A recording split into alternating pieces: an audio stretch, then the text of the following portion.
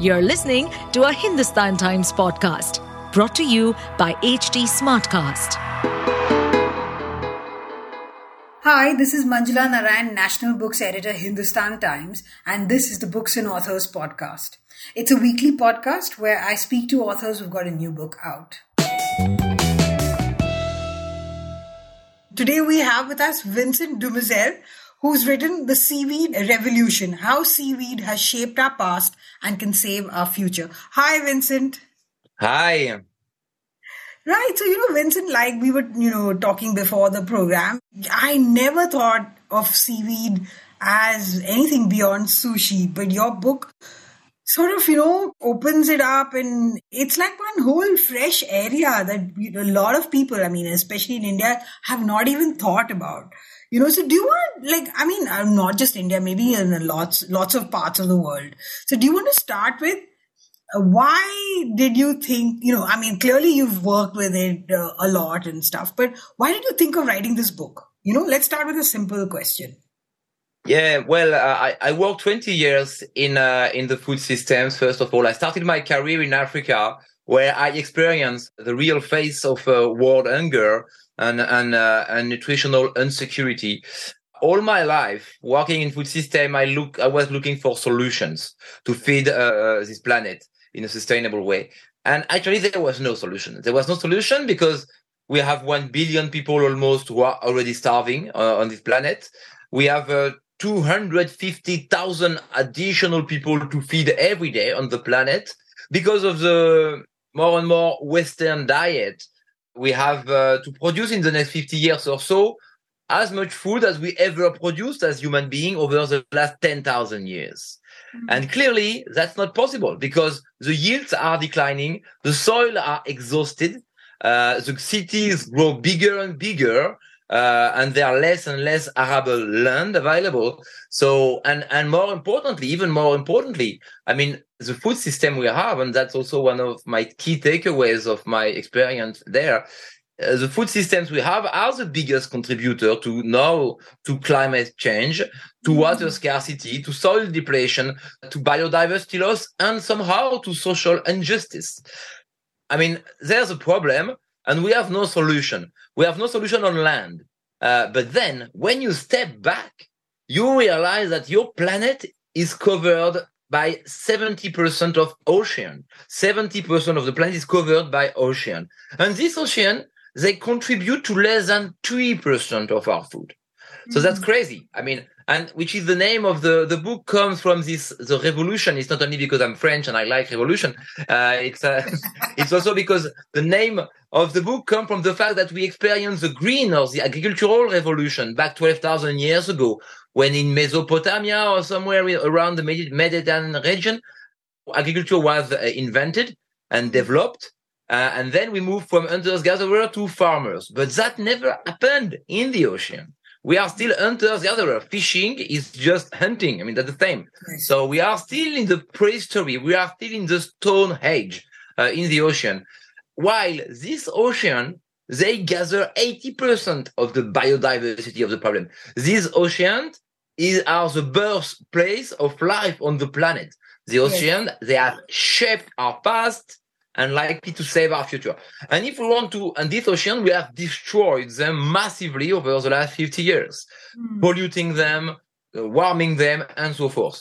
So if we want to repair this ocean, instead of destroying them, seaweed is the best place to start. Why? Because seaweed is the lowest trophic level, which means that it's the very beginning of the life chain in the ocean. The more you grow seaweed, the more you will restore life around them. Shellfish, mollusk, plankton, small fish, big fish, everything will be hosted and fed by seaweed. So if we want to move to civilization with the ocean and feed sustainably our planet, we have to learn how to protect, replant, or cultivate seaweed. Okay, but what I was wondering is that did you work with seaweed at some point, or how did the seaweed idea strike you? Because you're talking about food security, but a lot of people must be thinking of lots of things in terms of food security. How did you, hone in on this particular thing? Straight answer, traveling I had the chance to travel a lot across 120 countries when working in the food systems. And I went to places like Japan, Korea, or China, who experienced very big issues feeding their population. We don't know much about it, but in China, in 1960s, 30 million people died of famine. Yes. Mao did his best to hide this, but because of that, he launched a very ambitious policy to feed his population with seaweed. Same with Japan. After the World War II, Japan were relying mostly on fishing and activities in the ocean. After World War II, no boat, polluted ocean, very few men left. So really dire situation. So what you do, you cultivate seaweed. And we had the same traces in Ireland, for instance, where there was one of the biggest famine of the 19th century when they had this problem with the potatoes disease, which forced everyone to migrate to America. I mean, seaweed became really popular. So each time we were confronted to a challenge in terms of limitation of our food, we moved to seaweed. And what is crazy is that that's already absolutely mainstream in Asia, in North Asia, I would say. It contributes to feed a population of 1 billion or 2 billion people. I mean, in Japan, seaweed is present in 10% of the dishes and contribute to long life expectancy and the low level of diabetes, cardiovascular disease, obesity, and cancer. So it's there. I mean, Asia is cultivating 35 million tons of seaweed, every year, and that represents 99.5% of the global production of seaweed. So it's crazy. There's only one place in the world that is cultivating seaweed, which is crazy because it's a resource that is free. I mean, for seaweed, you don't need to feed them. You don't need land. You don't need pesticide. And guess what? You don't even need to water them. So it's really it's really like a free resource. They just need sunlight and salt water, and good because we have a lot of them on this planet. And what I found interesting also that you mentioned that North Korea has a lot of seaweed production, and that's how they're feeding their population despite the sanctions. Is it? Yeah, exactly. That's a bit more. I haven't been there through, but we know that from satellite observation that they have some seaweed farm, and that clearly that's a way for them to ensure food security. They even worked on some program for biofuel out of seaweed to get some more independence in terms of energy. So clearly, it's an important aspect of their autonomy and on their policy in general. All the north of Asia is very much aware and developed when it comes to seaweed production. But that's the only part of the world. So the idea came from there. When I was in Korea and Japan, and if you go in China and you see these hundreds of kilometers covered by seaweed that deliver so much good stuff, not only food, but we'll talk about this further maybe, but not about food, but a myriad of services. And you see this big seaweed farm, you think like, wow, we missed something in the Western or in the non-Chinese world. We missed something. There's clearly something that we've missed. Okay, now for the listeners who haven't read the book, tell us about all the things that can be done with seaweed. I mean, I know that you said texturizers and everything, but for someone who doesn't think about seaweed at all, it comes as a big surprise that it has applications in so many things that we use every day, right? So exactly. Well, what you have to understand, first of all, as an introduction to this, is that seaweed is a very wide and diverse range of organisms. There are 2 billion. They were the first complex organism living on this planet back 2 billion years ago. The red and the green seaweed were the first one to exist on the planet, the first living organism, a complex one to live on the planet. Algae was the first. Microalgae was the first organism to live on the planet. We are all descendants of blue algae. Then come the green and the red seaweed. And then 500 million years ago only, the green seaweed moved on land. And they gave birth to the entire vegetation that we see around us.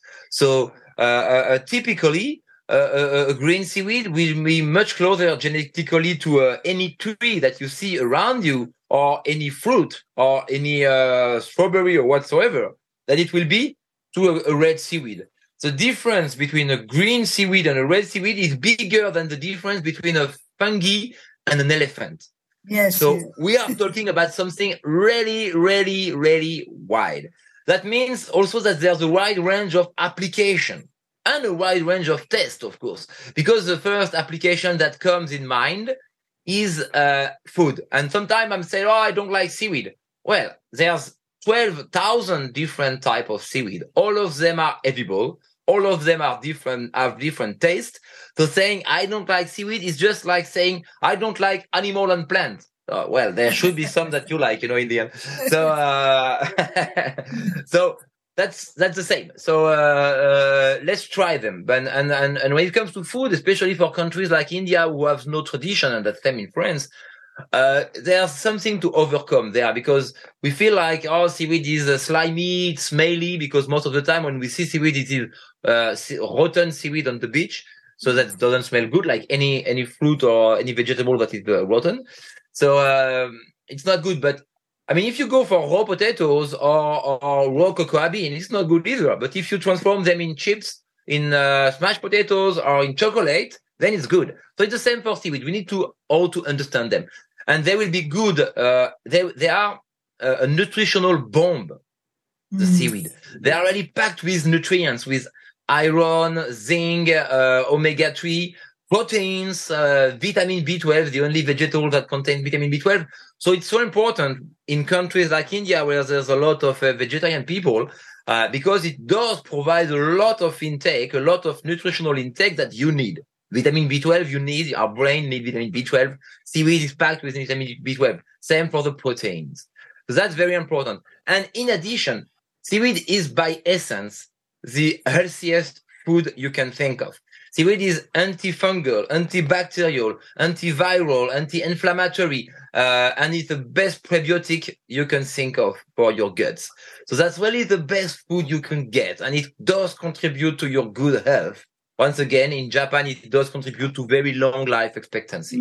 So that's good. And if it's good for us, well, guess what? It's also, if you really want to eat animal, which is another debate, well, it's good for animals still. I mean, first of all, it does appear more logical to feed seaweed, to feed a fish in aquaculture with seaweed, instead of feeding them, as we do right now, with soy meal, GMO soy meal that comes all the way from Amazonia with a strong carbon footprint. And in Amazonia, they contribute to deforestation. So why not to use rich seaweed rich in protein that are local?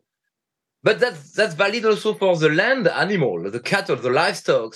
They will have a lot of benefit from eating seaweed. In many countries, we put the livestock on the beach so they can eat a lot of seaweed, because that increase their immune system and they don't need antibiotics anymore.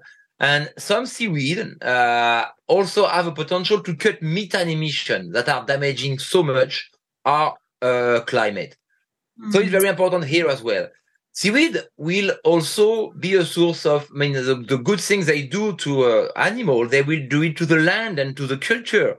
It's a source, that maybe the most neglected potential, but maybe the most important. It's a source to replace fertilizers. We know that with the crisis in Ukraine, we see the price of fertilizers skyrocketing right now. And seaweed can replace phosphate and nitrogen, because seaweed is packed with phosphate and nitrogen that they suck up in the ocean, that they absorb in the ocean, and that then you can, and for generations in Brittany, in Norway, in Scotland, they put seaweed on the field. In Ireland, they even grow potatoes in seaweed, in seaweed packed. In seaweed. So there's a lot of positive things. It will it will enrich the soil in carbon, and so forth, and it will increase the resistance of the plant to salt, to drought, to dryness, and to cold. So it's a very strong biostimulant for the plant. Seaweed can also replace unsustainable material. First thing we think of is plastic. Seaweed is perceived as the best substitute to plastic, and plastic comes from petrol that comes from sedimented algae. So all in all, the polymer, they are very, very present, and seaweed is very rich and complex sugar polymer that can create plastic. And we see a company like Notpla was awarded last year by the Prince William Best Innovation of the Year to a waste-free world, because Notpla, they are producing edible bubble of water and edible packaging. So like a cornet of ice cream, you eat the water, the juice or the alcohol inside, and then you eat the packaging as well. So that because it's seaweed, so it's edible. You can replace cotton as well. Cotton has a very strong footprint in terms of water. It does need a lot of pesticides, a lot of herbicides, and seaweed can replace cotton. But more importantly, even seaweed will repair the ocean. Seaweed will repair the ocean and will contribute to life there. So and this ocean, they deliver a lot of ecosystem services. Oxygen, biodiversity, biomass, carbon sequestration, and so forth. So that's important. And seaweed, as such, has a strong potential to mitigate climate change. Because it will, on one hand, decarbonize the economy, replacing plastic by fertilizers, cutting methane emission, restoring life below water.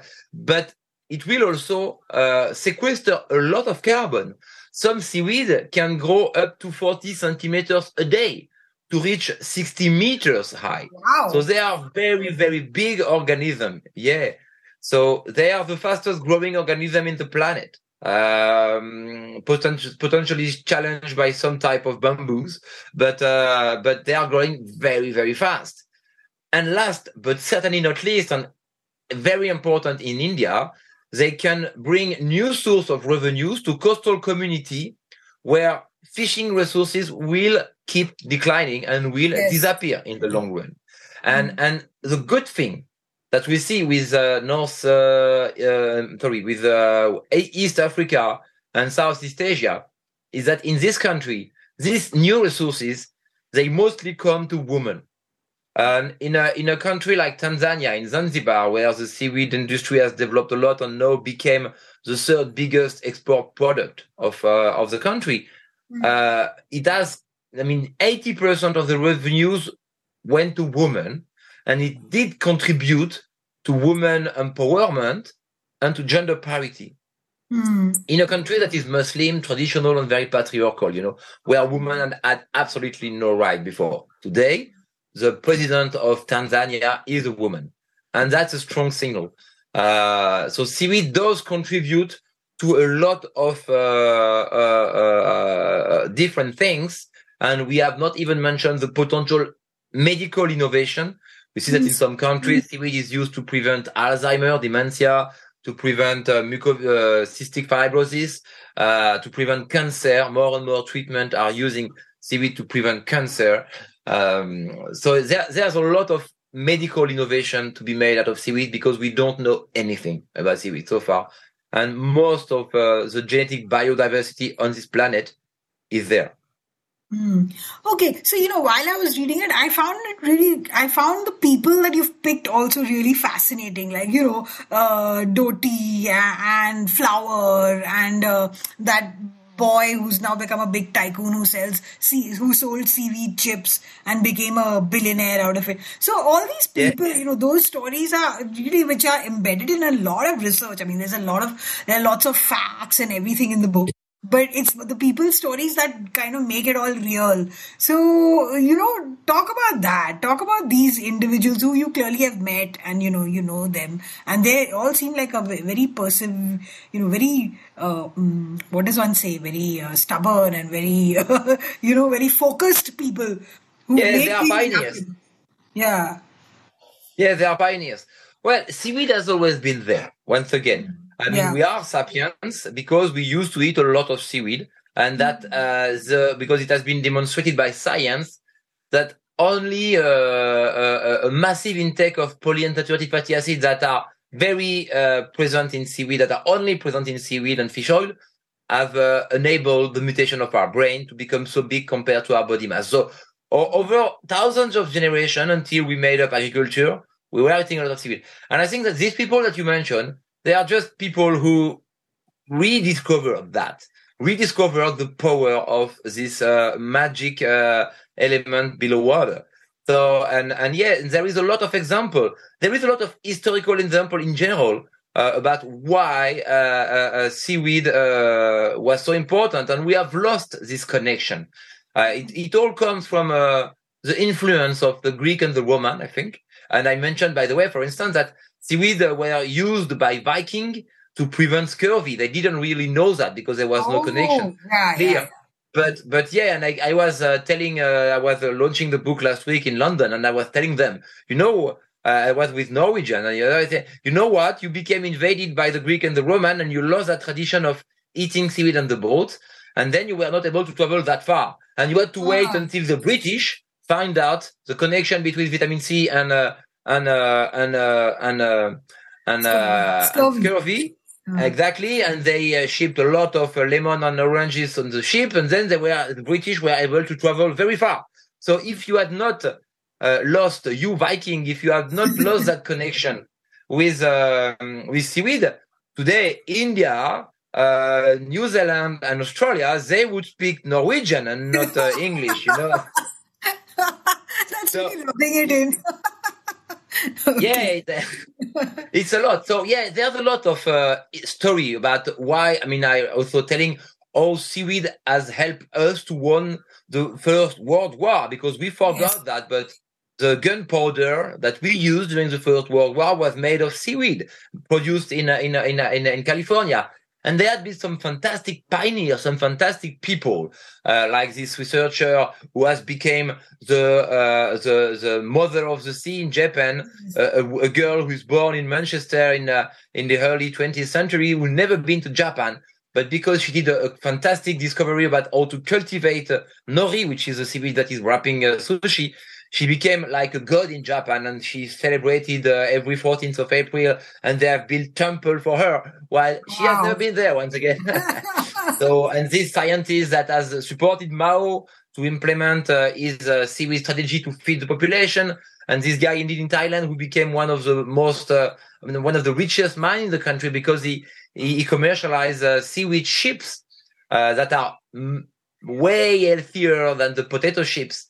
And that became so good and so popular in Thailand, even though there was no tradition around seaweed there. And all these people, they are very important because they prove that, yes, it's possible. And we see some of these people today. I mean, there are some great, great innovators. I mean, these guys who are launching this edible bubble of water, this big seaweed farm that you have next to Namibia that will sequester as much carbon as the entire emission of the Netherlands and provide resources and food for entire Africa. So there's a lot of these pioneers, and I'm optimistic because I think that we are in good hand, and there's a lot of them, and I'm just trying to voice the fantastic things they are doing with the book and with my daily advocacy, I would say. And I looked at the photographs, and the fabrics, seaweed fabrics, look really lovely. I mean, is it the photograph, or are they really that good looking? Because they look. You mean the pictures of the clothes and the fabric made from seaweed. There's a photograph here. Yeah. No, it's very good. I mean, that's really fashion doesn't get a lot of strong interest in seaweed, because once again, cotton has a very high environmental footprint, and also because done by there the woman from India, Runa Ray, who is really leading the work on seaweed for design. She has relocated the dress that are in the book. They are from her, and she's doing some great work in terms of art, in terms of garment. She has not relocated in California because that's where is the money.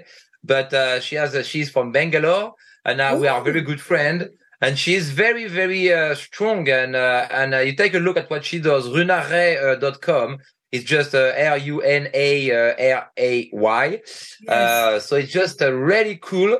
And she's using seaweed as a dyeing material, as a textile, And it's important because these synthetic fibers, they are very strong contributor to plastic pollution as well. So Yes. it's not only that the cotton is unsustainable, it's that even the synthetic fibers, they are very bad. So Runa is doing an excellent job out of it, and there are some other followers trying to do the same. So, but I think you've got. I think that you've got a real pioneer there, and it would be good to talk a bit more about them because she is one of these pioneers that is really shaking the world of seaweed at the moment, and she's invited everywhere to show. We invited her at the UN conference in Portugal, and she will be invited to our European EU meeting next October. And we were together in a big festival in Wales and so forth. So she's doing a great job. And yes, fabrics, fashion is getting really interested because they know that they have a very unsustainable business model, and that in the future, they won't be able to rely on cotton and synthetic fibers because it is clearly unsustainable. And yes, seaweed looks very good. And once again, the cotton, the tree that is producing cotton, it comes from seaweed. So, I mean, you have the same type of celluloid in seaweed as you have in land plants, basically in cotton and others. So everything you do with something that you find on land, you can do it with seaweed. Oh, so this Runa Ray, I mean, I didn't realize that she was Indian. I mean, I just assumed maybe I didn't think of her, Runa Ray could be anything. I mean, it sounds Indian, but it could also not be. But she's not well known enough clearly for this in India. She should be much better known, Yeah, well, I count on you to do that. I mean, give her the tribute that she deserves. Okay. So, yeah, this is one thing. And you've... and there are many stories in the book. Even I found you mentioned the Chinese pioneer and his life. I mean, there's a whole novel there about being imprisoned by the state. And, yeah. Yeah, and then the guy back. was sent... Yeah, Siket Seng is a fantastic scientist who did innovate a lot in seaweed. He was sent to US to help them actually and to benefit from.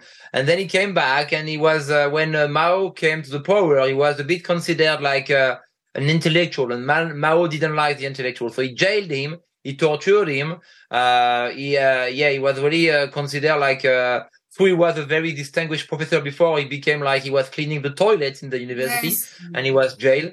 And then when China suffered from this big famine, Mao reminded that he has imprisoned someone who was very good in seaweed, and he set him free basically, and he gave him a lot of power. He became the guy. The guy was good because he forgave Mao and the regime. He didn't have a choice. Somehow, you're right. But he became a very important official there. He was the first scientist sent in the US, and back in the US when Nixon organized a visit between China and US, and he was the first scientist to get there. He became part of he was like a member of the parliament in China, and he really became while he was and he became director of the university where he was cleaning the toilets a few years before. So it's crazy. He went from hero to zero, and then from zero to hero. So so quite impressive. And he died very old, and he's very well respected because he really enabled a step change in the seaweed industry there and in the world. I mean, he's an inspiration for the entire world. And there's a lot of crazy stories like this with amazing detail. And also, even the story about Zanzibar, I found that great, about creating a whole industry. And, what are the lessons that a country like India can learn from that, I mean, you're saying that... A lot. Sorry, you mentioned it, and the whole Pepsi Cola corporation pulling out, and that whole thing, because I guess maybe the corporation has a bad reputation because of other things. So NGOs must have got into the act or whatever. I don't know, whatever the protest was about. But these kind of things, like, it's a problem sometimes, right? Where, so how do people get around it, and how do, like in a Well, I country think like India? there's two sides of the story. I mean, the one you need to cultivate. You need to learn how to Yes, cultivate your endemic seaweed, and it is just like if you are in India, you will be able to grow some type of fruits, but some other you won't be able to grow them. yes, But at the time with seaweed, you cannot grow seaweed from the North Pole in India. You know that is not the same. So you need to learn how to cultivate your own seaweed. And so far, the only one we know how to cultivate, they are the one from China, which are very different from the one in India. oh, So you have India has a huge potential for seaweed. It has 17,000 kilometers of coastline, roughly, yes, yes, 700 different type of seaweed. So huge potential. But you don't know how to cultivate them yet. So there's a lot of research that is involved to understand how they reproduce, how they protect themselves from pests, from other animals, and how to optimize their production. And then you have to educate the market. yes, You need people to eat seaweed. You need to tell people, okay, just put a few grams of seaweed in your meal every day. The taste won't be much modified, but your nutritional intake will be very better. And I think the nutritional balance in India and the food security, more from a nutritional perspective, is quite a problem in India. So I think you have a yes. lot to benefit from seaweed because they are such a nutritional bomb. So we need an education program. We need to spread the seaweed gospel, basically. Tell the people, well, seaweed is a good food for your body and for your planet. So please do consume a few seaweed a day. And also, as you mentioned with the story of PepsiCo was attacked by when they started mostly from a charitable perspective to grow seaweed in the south of India, right in front of Sri Lanka. I mean, they were attacked by NGOs claiming that they were doing some environmental disruption. They were creating some environmental issues. And the problem here is the lack of standards, the lack of regulation, the lack of experience. So because there is no standard, because there is no regulation, PepsiCo was not able to say, no, we are doing things right. Look at that. I mean, we are following the guidelines. We are following the standards. We are following the regulation because there's no. So there was nothing for them there was nothing to protect them, basically. And that's also a problem. And that comes two problems here. One is the lack of regulation, and which creates a very difficult licensing. So the reality is that authorities in Europe, in US, and in India are quite reluctant to allocate part of the ocean for seaweed farming. They feel like, wow, we don't know what it is. I think it's easier to pump oil from the ocean than to grow seaweed because you feel like, oh, there's not much market. No one wants to buy that. And at the end of the day, we will have some seaweed, invasive seaweed tide, like the sargassum. They confuse, they mix everything. Sargassum is a wild seaweed that is blah, blah, blah. So that's totally different. There's no invasive tide out of cultivated area. There's no proliferation of maize or wheat. I mean, does not exist. I mean, you cultivate them, but there's no proliferation. Yeah. So Yeah. the same with seaweed. Once you cultivate it, I mean, you manage the thing, and that's all good. But there's a lot of confusion in the mind of the regulators, a confusion and a lack of awareness and a lack of understanding. So that's very hard for them to cultivate, to let the people cultivate seaweed. So I think that the 3 points: understand how to cultivate them, get the research right, create the market, educate people to the benefit of eating seaweed, and educate authorities and create standards so that in order to ease the licensing process for seaweed farming. Okay, so you mentioned that it's like for vegetarians, many vegetarians in India, and I think mushrooms have B12, but they're the only like sort of vegetarian, and many Indians might have a problem with mushrooms as well. Though the market for that also has grown, a lot in the recent years.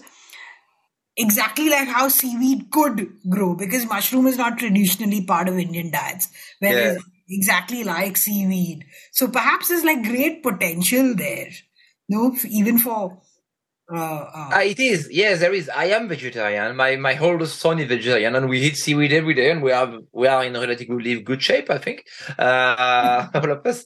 And more generally, yes, seaweed is rich in protein. It is rich in zinc. It is rich in iron. It is rich in vitamin B12. Of course, once again, 12,000 type of seaweed, very different. Some are rich, some are less rich. But if you take the porphyra, for instance, or the Palmaria palmata, which are another type of seaweed, we are talking about 40% protein there. The rate for protein is 40%.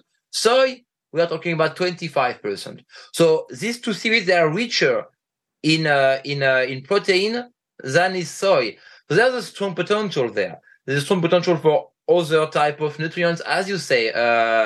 So really, yes, for sure, in India, there's a great potential for seaweed because it will, but we need to educate the people. But in terms of nutritional aspect, for sure, it's a bomb. And the good thing with seaweed as well is that when you dry them, you keep all the nutrients and you can keep them for months without any cold chain. So there's no need for a cold chain and you can keep them for months. You can travel them over kilometers. It's good news for people with nutritional insecurity and good news for our climate. Wow. I mean, it sounds like something that, I'm wondering why we didn't think of this earlier. Why have whole parts of the planet, and why is only the Chinese and the North Asians, why are they the only people who've thought about this? Because I think the problem is that we didn't need them so far. We didn't need seaweed. We developed our civilization, which has mostly started once again from a European perspective in the Med region, in the Mediterranean region, which is a very bad sea for seaweed. It's closed, there's no currents, there's no tide, it's very warm, polluted. So very bad for seaweed. So we developed agriculture massively around there, and then we had a strong influence over the world in the 19th century. And so it's not really relevant for India, but for instance, in America, they used to eat a lot of seaweed. In Australia, they used to eat a lot of seaweed. In New Zealand and Pacific Islands, they used to eat a lot of seaweed.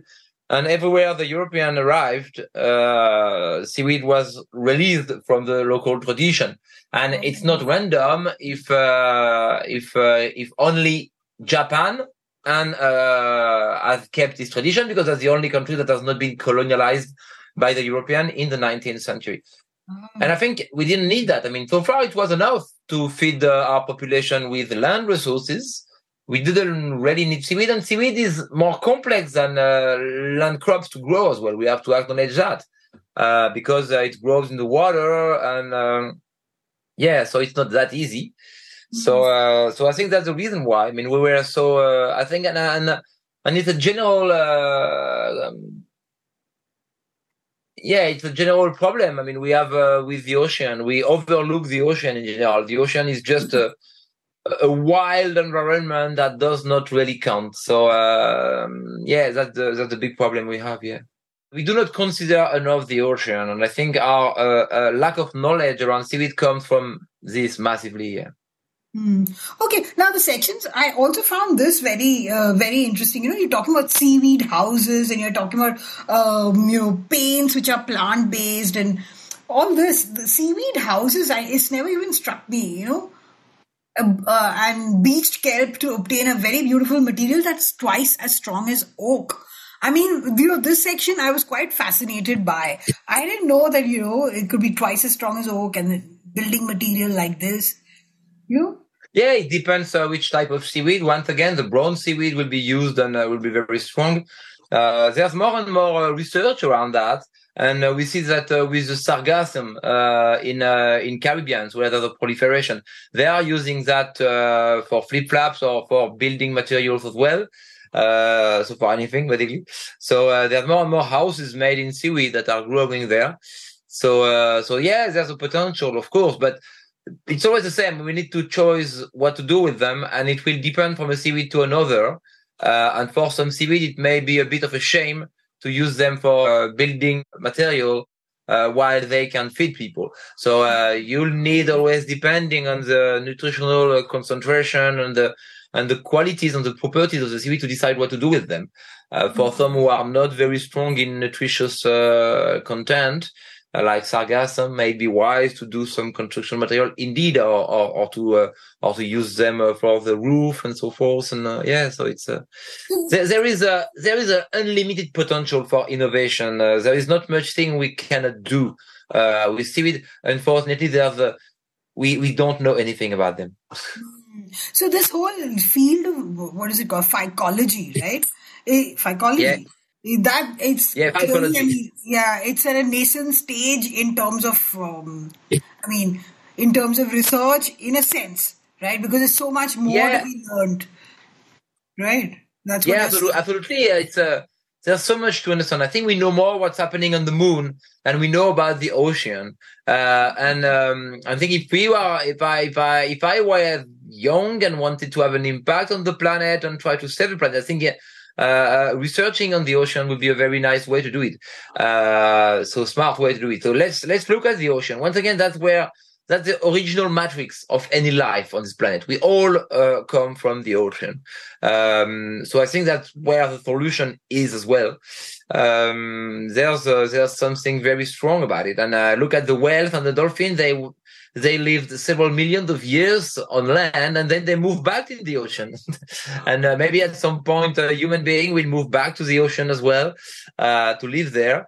So who knows? I mean, who knows? We will redevelop some capacity to do that.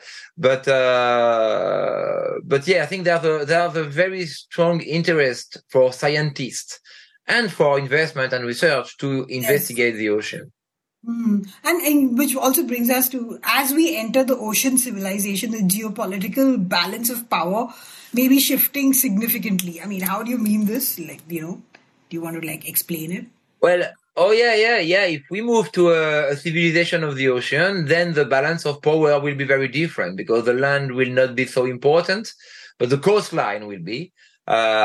Which makes a big difference for countries like India, or even more for Canada, for instance, was the biggest coastline in the world, and way, way bigger than any other one.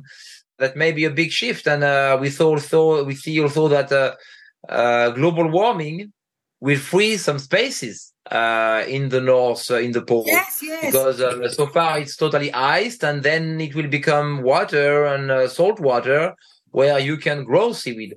So that makes a big difference as well. So at some point in there, it will be an opportunity somehow to do that. So very interesting shift of power if we move seaweed ahead.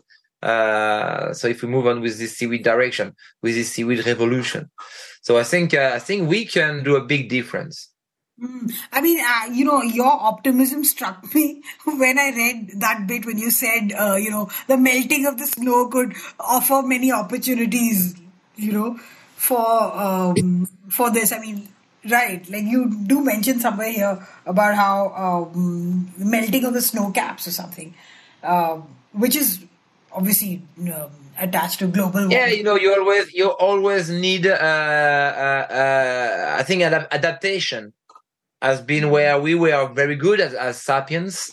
So we will need to adapt to the new normal, to the new reality, and find ways to survive to this. It will be different, maybe better, maybe worse. I don't know. I'm not saying anything about that, but I think it will be different.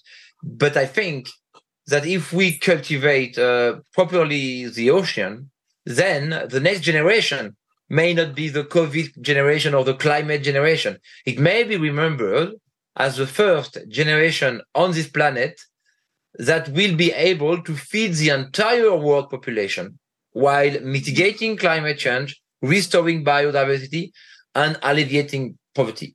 So that would be quite a cool statement to reach. It would be good for them, but they will need all of us to do that. So we will need to support them.